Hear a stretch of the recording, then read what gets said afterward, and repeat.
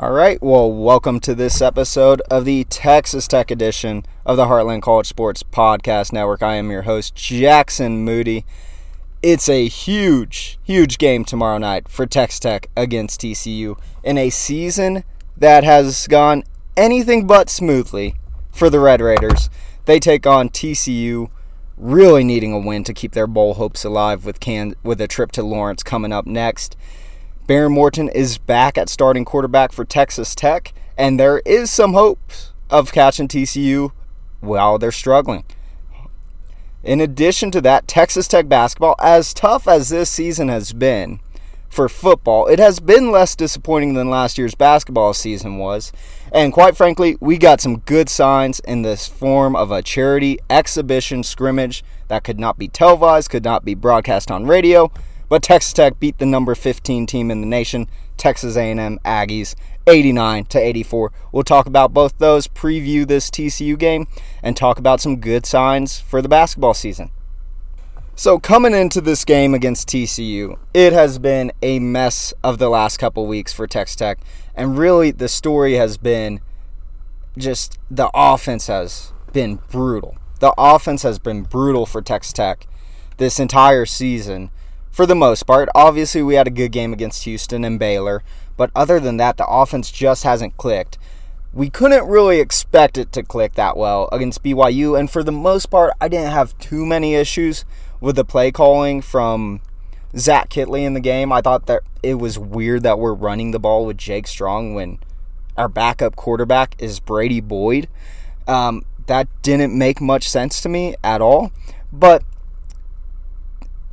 I think that getting Baron Morton back, this is a huge game for Zach Kittley. I don't know how healthy Baron Morton's going to be. He should be healthier than he was going into the K-State game and the Baylor game. He was back at practice pretty much right after the game. I think it was like the next Tuesday he was back at practice. It was his first really full week throwing in practice since the West Virginia game. So there are good signs. There are reasons to believe that this offense can step up. And you're going up against a TCU team who, quite frankly, just has not been very good. And it's kind of weird just looking at the stat sheet. Will Howard only had 154 yards against them. Avery Johnson only had 90 yards passing against them. Obviously, Avery Johnson did his thing on the ground and got 73. They had a couple running backs between Trayshawn Ward and DJ Giddens, both get over 80 yards against TCU. So they were able to beat them by running back by committee. And they put up 41 points with that. They had 244 yards passing and put up 41 points on this TCU defense, which quite frankly is not that great of a defense. I know that they held BYU to 11. We gave up 27 to BYU. 14 of those points were off of our offense's mistakes, and then 7 of them were off our offense's mistakes, maybe even more than that with their field goals or being off of turnovers. But there is a way to get after this TCU team. Josh Hoover should be their starter. He looked really good against BYU. He went for 439 yards, 4 touchdowns, 2 interceptions, and BYU doesn't have a bad defense. They just don't have an offense, which you saw in Austin this past week. It was a shame that we couldn't exploit that. But this last game in Manhattan, he went 23 of 43, only 187 yards on 43 attempts. He was averaging just about 4 yards a pass attempt, which is not good. No touchdowns and a pick.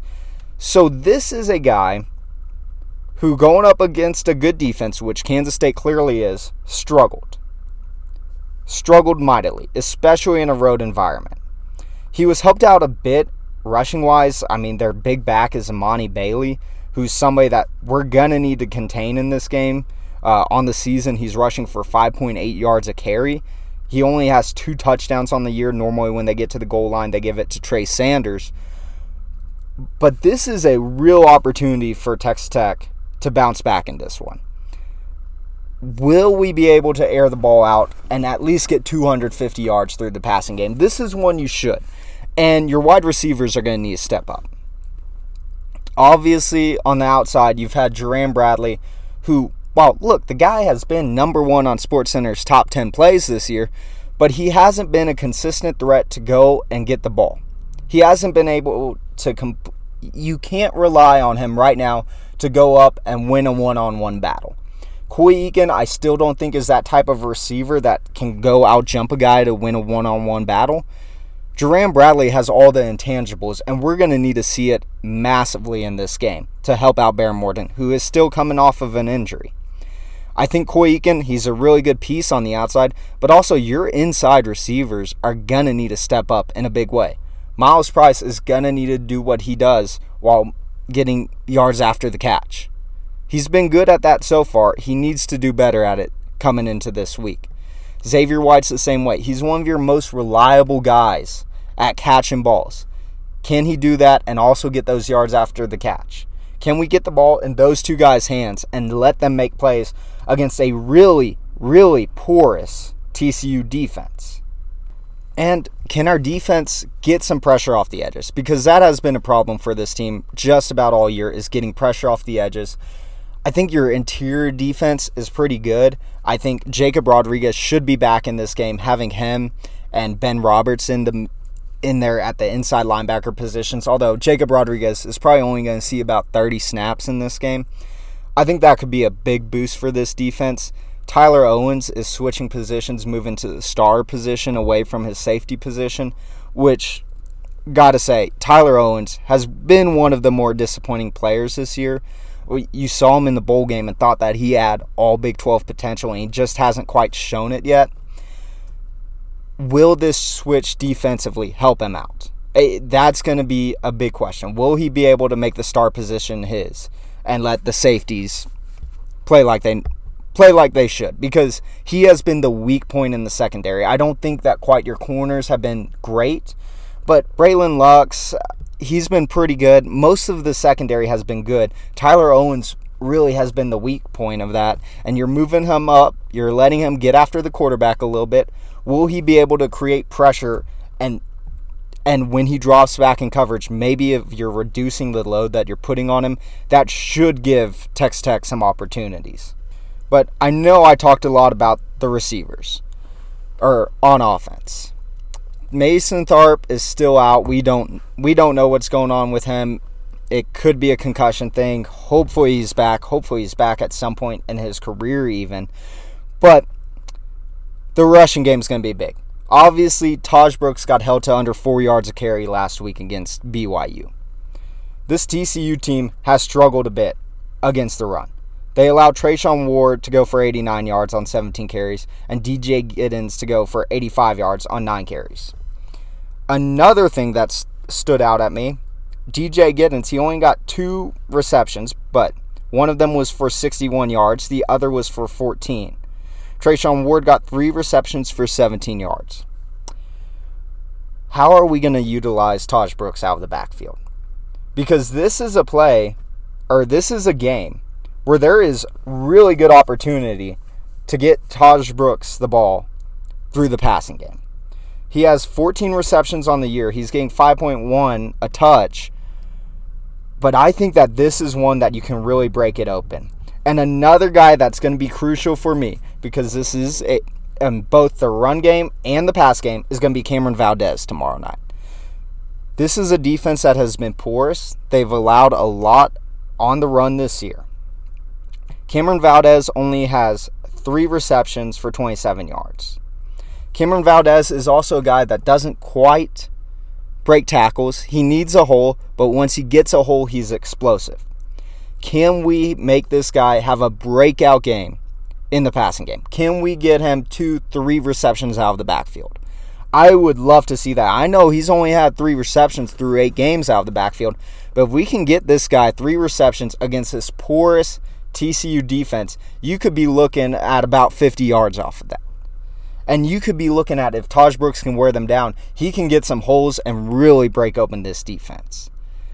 How will Zach Kittley mix and match Taj Brooks and not Nehemiah Martinez, Cameron Valdez throughout this game? And another guy that could be important out of the backfield is Nehemiah Martinez. I mean, this is a guy that was a slot receiver last year. Now you're playing a team that gives up a lot of receiving yards to running backs. This is a game that Nehemiah Martinez could shine in. He only has one reception on the year. It was for 31 yards. Can we get him a few more? Can we get our running backs the balls out of the backfield? Because we have our quarterback back. Can he make the long throws? Quite possibly he still can't. There's a good chance he still can't make the deep ball throws that we'd love to be thrown to Jerran Bradley out there, or even Dre McCray. But if you can get him some throws to guys in the backfield against a defense that is good at giving that up, I think there's some real opportunity for Tech in this game. And Tech is 2.5-point favorites for a reason. Season has not gone anywhere near how you want it. Even the most conservative expectations did not have this at a 3-5 football team. But this game, you can go to 3-0 against Big 12 Texas teams. You can go 4-0 if you count the Tarleton game against Texas teams as a whole. This one would be a big one just to keep pride, just to keep bragging rights, even with the season not going anywhere near where anybody wanted it to. This is a game with some real opportunity for Texas Tech in this one. And quite frankly, this is a game you should win. Your defense is going up against a backup quarterback that's very inexperienced, that's coming off of a bad game, his first start on the road, and then you're going to be going up. Your quarterback is back. Your defense has looked good this year. I know it didn't show it against Kansas State, and the final score against BYU didn't really show it. But a lot of that was two explosive plays and an offensive mistake that screwed you. And quite frankly, who's the playmakers that are going to make plays on TCU? You can go down the list of TCU's players. Amani Bailey, he's obviously a guy you need to contain. Trey Sanders, he's going to be big by the goal line. But really, nobody else in the receiving game. J.P. Richardson, he has 420 yards on the year. Nobody else has over 300.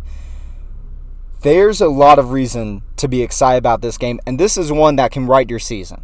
I know this season has been horrible so far. But if you can get a win here, you go to Lawrence, you're 4-5, and you have a chance to get back to 500. This is a massive game. It's a game at home, Thursday night. It's going to be televised on ESPN. This is a real chance for Texas Tech to save some semblance of their season. And so far, you're facing a backup quarterback. You got your quarterback back. Everything has lined up exactly the way Texas Tech has needed this game to from the last 12 days. But moving on to some more exciting news from basketball. Oh, one note on football.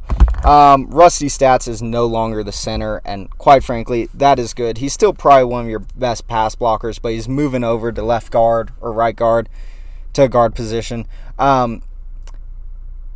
He has an injured shoulder, which is honestly, you don't hope for injuries, but it makes a lot of sense because this is a guy that was first team All-Conference USA center, and he has not been able to snap the ball to save his life. I can't understand it, but thankfully he'll still be in the lineup. Cole Spencer, he may be done for the year, but you have a guy at center that played well at center for you last season, and now you're moving him over to positions that should help this team out because Jake Strong, which, by the way, not trying to blame him, he wasn't a guy that was supposed to play at all this year, but he really was not helped out by a bunch of low snaps. Like, Will Burns would have been better back there because he's a shortstop and can field ground balls. But this time, for real, on the basketball front, Texas Tech. So this was a game that wasn't televised, wasn't able to be broadcast on radio. So the first 38 minutes of the game, I was basically just hoping to get score updates until somebody FaceTimed our group chat for the last two games, and we were able to see the end. But there was a lot of good out of this game for Texas Tech. And one really nice thing about this is normally you get these teams that aren't that good in your early games, and you normally have to wait until your late November tournament, the Maui Invitational, the Battle for Atlantis this year, to really see how your rotation's going to look. That was not the case in this one. You were playing a top 15 team, and just going off the box score, you can see a bit of how this rotation's going to look. Obviously, Warren Washington, based off what I heard, he's not a guy he's not Tyreek Owens, but he is a legit rim protector. He was good rebounding, got 7 boards in 22 minutes of play. He wasn't a guy that took many shots. He only took 1 shot the whole game, but he also got a couple blocks. He fouled out after about 21 and a half minutes of play, which the word was the refs were calling it tight. And that's going to change a bit in Big 12 play. The Big 12 refs allow for a little bit more physicality than whoever the heck was reffing this game. But Pop Isaacs, the star of this one, he was also in foul trouble. He had 4 fouls for most of the game, really. He had 30 points in 23 minutes, 9 of 13 from the field, 6 of 10 from 3, 6 of 9 from the free throw stripe. I mean, you could not ask for much better development out of Pop Isaacs. Joe Toussaint, the guy that we got very late out of West Virginia, 36 minutes. He didn't shoot the ball well. He went 2 for 8 in this game, but after the game, they were saying that the locker room gelled as soon as he came in. And Joe Toussaint, when I heard what he was being paid, or heard about what he was being paid, seemed like an overpay, quite frankly. But, man, if this guy's going to eat up 36 minutes when Pop Isaacs is in foul trouble, and this is a guy that's making the locker room gel, is feisty on defense like he was, has experience, doesn't need to play the 1 all the time, can let Pop Isaacs take some time at the 1. Man, what an ad. And Devin Cambridge, the other guy who came with Warren Washington from Arizona State, he had a good game as well. He was 5 of 8 from the field, 2 of 3 from 3. He had a total of 14 points on the game. Really good from him. Darian Williams, the kid out of Nevada, which this is going to tie into what we're going to talk about with Jalen Tyson here in a minute. He is kind of a like-for-like replacement of Jalen Tyson. He's long, he's athletic. He needs to catch up to the pace of the Big 12 game. I think that the non-conference for Darian Williams is going to be more important than anybody else on this team because he needs to catch up to the pace of Power 5 opponents. He's going to get Vanderbilt, he's going to get Villanova, and probably a couple more Power 5 opponents in the Battle for Atlantis tournament. He only got about 18 minutes in this one. He got 6 points, but he had a nice assist. He was good defensively. He's long. He's a guy that can create for you. I think that, and he was in the starting lineup. He was the other one in the starting lineup. I think that it's going to be really important against Vanderbilt, against Oral Roberts, against the teams that you're going to see in the Battle for Atlantis, for him to show up and have a good game and just develop through these first couple months. He's not going to be a finished product for a while. He is kind of, I don't want to say a project. He was the freshman player of the year in the Mountain West, but he's the one that out of the starting lineup is coming with the least Power 5 experience. Everybody else in this lineup came from a Power 5 school, and he's going to be the one that takes the longest time to really gel. A couple of other notes from this one. Some players who didn't see much time. Robert Jennings got 7 minutes, which is a bit surprising to me, considering our lack of depth in the bigs position, in the forwards position. Kerwin, but we'll see. I was glad that he got at least 7 minutes. We'll see if he can bump it up and be a 10 minutes per game player. Kerwin Walton got about 9 minutes in this game, hit one of his 2 threes. His weak points was defense last year. We'll see if that changes in the Grant McCasland system. Yemeli Yalahu, who, quite frankly, until this game happened, I forgot he was on the team. I forgot we went out and get him, but it is more depth in the big position. He only had 5 minutes, didn't take a shot in this one. But a couple of key guys off the bench. Chance McMillan out of Grand Canyon University. That guy can shoot the ball. He took 12 threes in this game. Went 4 of 12 from 3. Went 1 for 1 from the 2. And went 3 for 4 from the line. He had 17 points. He got over 23 minutes in this game. Lamar Washington, also another guard that can get some time. And was playing late in this game, really. He was on the floor, I believe, the entire last 2 minutes against A&M. Even coming off the bench. He could be a 6th man that isn't in the starting lineup, but is in your finishing lineup. 24 minutes, 5 of 6 from the field, 0 for 1 for 3. He airballed that one, but 3 for 3 from the free throw stripe, but still a pretty efficient day for him. His problem last year really was shooting. He's good at what we did against Iowa State in that comeback last year is we basically gave it to him at the top, or at the circle, and let him drive down with it, and created a lot of space. He could be a guy that does a lot of that same thing. He's a pretty decent defender. Can his shot develop as the season progresses? But man,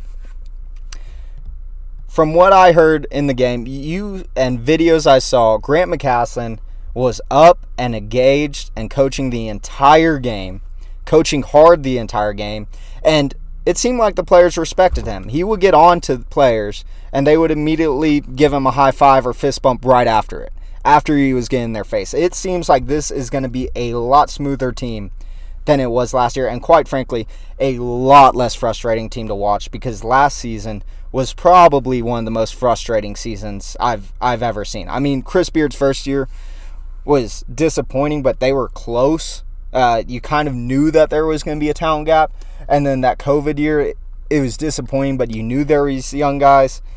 Last year, I don't know what the heck happened last year, but man, and the concern about Grant McCasland from a lot of fans coming into this one was that, well, he's a defensive coach. We're going to see us win games 58-54.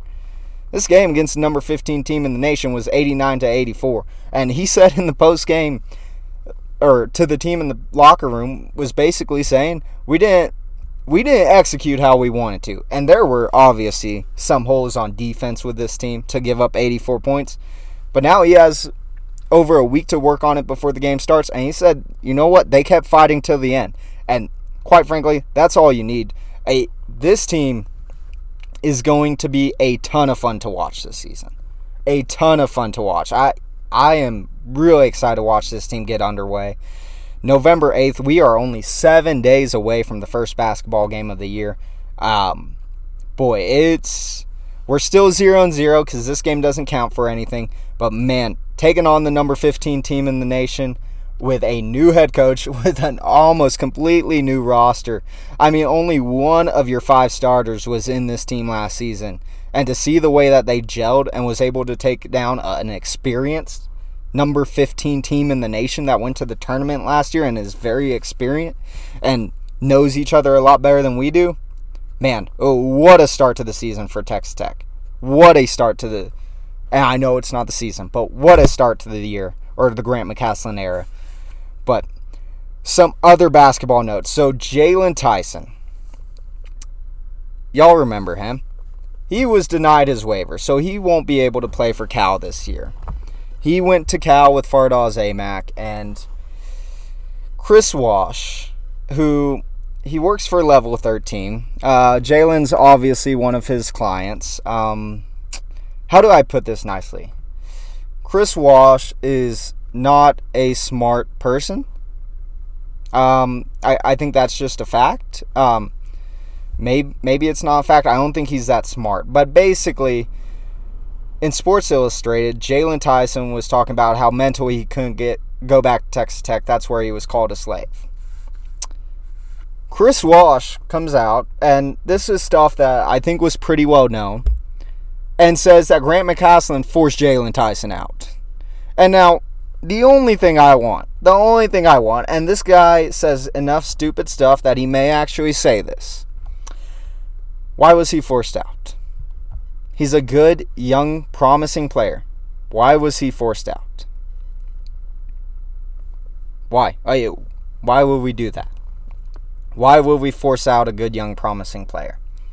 That's my question. He probably won't answer it, but maybe he slips up and does. And then Fardaws Aimaq is out there talking about the trauma they went through. And I'm sorry. Those two guys, and less so for Jalen Tyson. I understand it. He was forced out by McCasland. I understand it. I understand why he wants to go somewhere else. It's also your third school in 3 years, so at some point you got to take a look in the mirror there. But Fardaws, this guy, said that he likes to play up this story that, I came back even though I wasn't clear for my team. Dude, you cashed some very big checks, tried to transfer mid-season, and we all know, allegedly, you didn't quite get injured playing basketball. That's just throwing that out there. Allegedly, maybe that happened. That he was cashing checks, not playing for an injury. That maybe didn't happen on the basketball court. Who knows? But that's going to do it for this one. Huge game against TCU coming up. Really good opportunity for Texas Tech. Baron Morton's back. Taj Brooks is healthy. Cameron Valdez is healthy. Obviously, your offensive line's going to have some issues like we know all season, which is quite frustrating. But hopefully these changes, getting Rusty Stats away from center, can help this team out. This is a game that you really need. You really need this one for your prize, for your pride, for bowl eligibility. Everything comes down to this game. And quite frankly, basketball season's a week away, and this team is looking really good so far. Already off to a hot start, even before the season starts, and a lot of reason to be excited about this basketball team. That's going to do it for this one. If y'all will, go ahead and give us a rating and review. It really helps us out, especially coming towards basketball season, which could be quite exciting and quite more joyous than this past football season has been. But that's going to do it for this one. Can't wait to be back. We'll do a reaction Thursday night / Friday morning to the TCU game, and that one will be up by Friday afternoon. And then we'll start looking ahead to Lawrence and Kansas. See ya.